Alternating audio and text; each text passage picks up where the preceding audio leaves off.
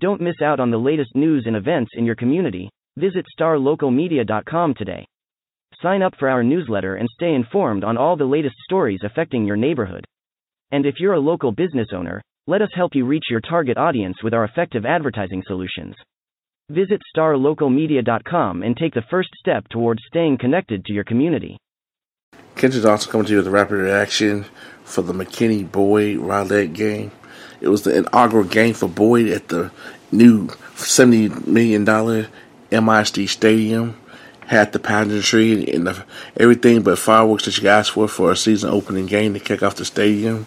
But unfortunately for the Broncos, things did not go their way as the Eagles from Rowlett came to town and swooped in and took an easy 45-14 decision.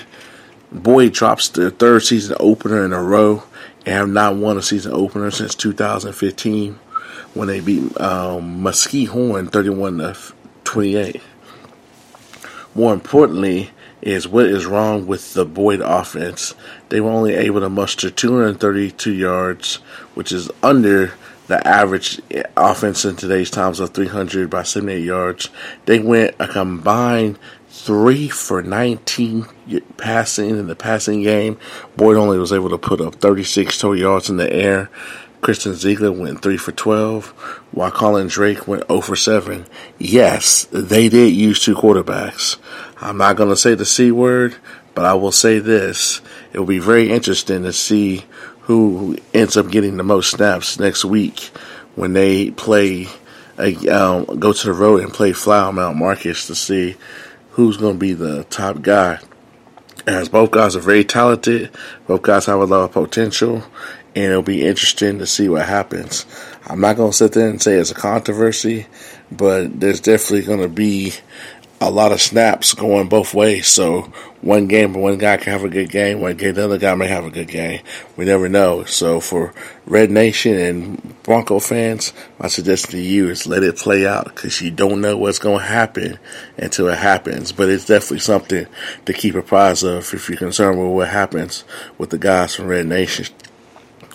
Boyd's defense is young. They started a lot of guys, a lot of new names and new places and new faces. I believe in Coach Payton, the system that they got. I think that it'll be all right. They just got to find enough snaps on the offensive side of the ball to not be on the defense so much since they were on the field for over 3/4 of the game and they got tired down the end. And in district as tough as 9-6A, that'll get you beat every day of the week. You have to find a way to get off and not allow teams to have the long drives, and you just got to basically be able to do your job and make plays. But for the most part, after a very shaky start, and a source from Boyd told me that a lot of the new guys were basically not ready for the big stage. But once they finally got used to playing and got over the pageantry that comes with playing with that new stadium that has a college football-like feel, I think they show what they can be, and they're going to be okay, and they start slowing things down. Special teams. That's a whole nother ordeal.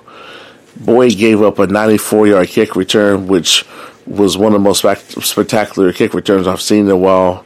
The kick returner from Rowlett fumbled the ball and made 4 people miss. They went to the end zone untouched from 94 yards out to basically backbreak the game and let Boyd know that tonight's not the night to have any comebacks.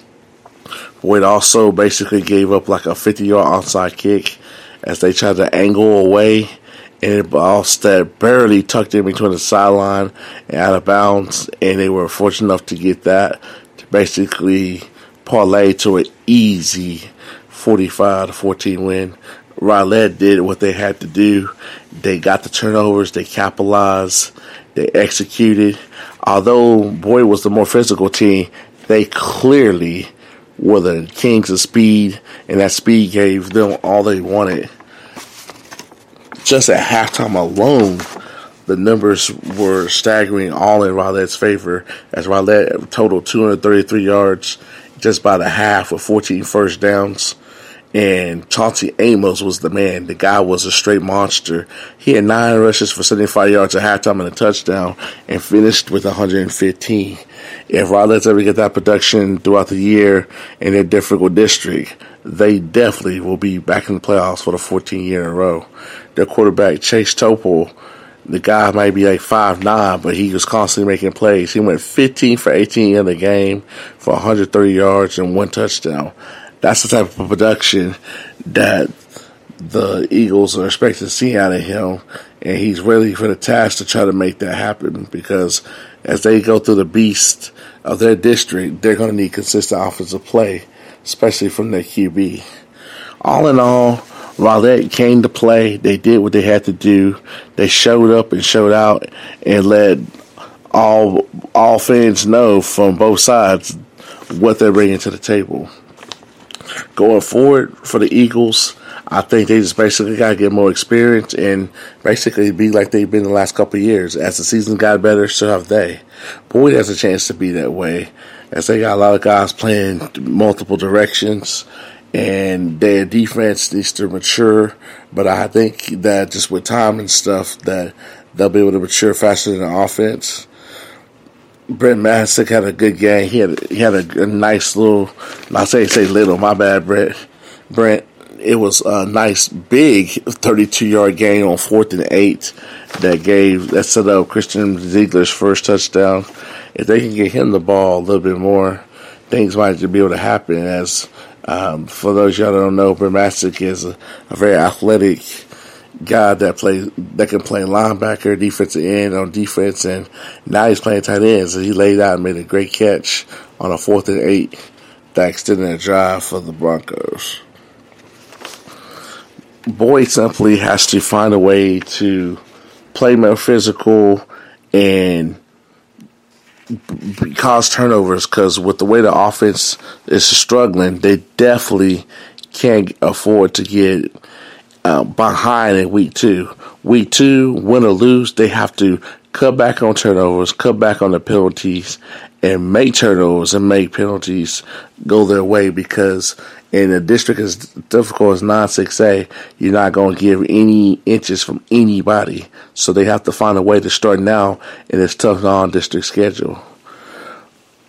Through week 1, things are not looking good for Boyd or McKinney High, who out of all the McKinney teams, both of them struggled the most. And it'll be interesting to see what adjustments are made in week 2 when we get into the flow of the season. So hopefully both teams can make noise and 9-6A when district starts. But that's why they play the games, as they say. Regardless of if you're part of Red Nation, I'm glad you're part of this one. This is Kendra Johnson signing off for the Rapid Reaction podcast. Looking to hire top talent in your community? Look no further than starlocaljobs.com. Our platform is specifically designed to connect local employers with qualified candidates in their area. With starlocaljobs.com, you can easily post job listings tailored to your specific needs and requirements. Our platform is user-friendly and offers a wide range of options to help you find the perfect candidate for your open position. Plus, our job matching algorithm ensures that your listing is shown to the most relevant job seekers in your area. But that's not all. StarLocalJobs.com also offers a variety of resources to help you throughout the hiring process. From candidate screening to interview tips, our team of experts is dedicated to helping you find the right fit for your company. So why wait? Join the thousands of satisfied employers who have found their ideal candidate through StarLocalJobs.com. Post your job listing today and start building your dream team.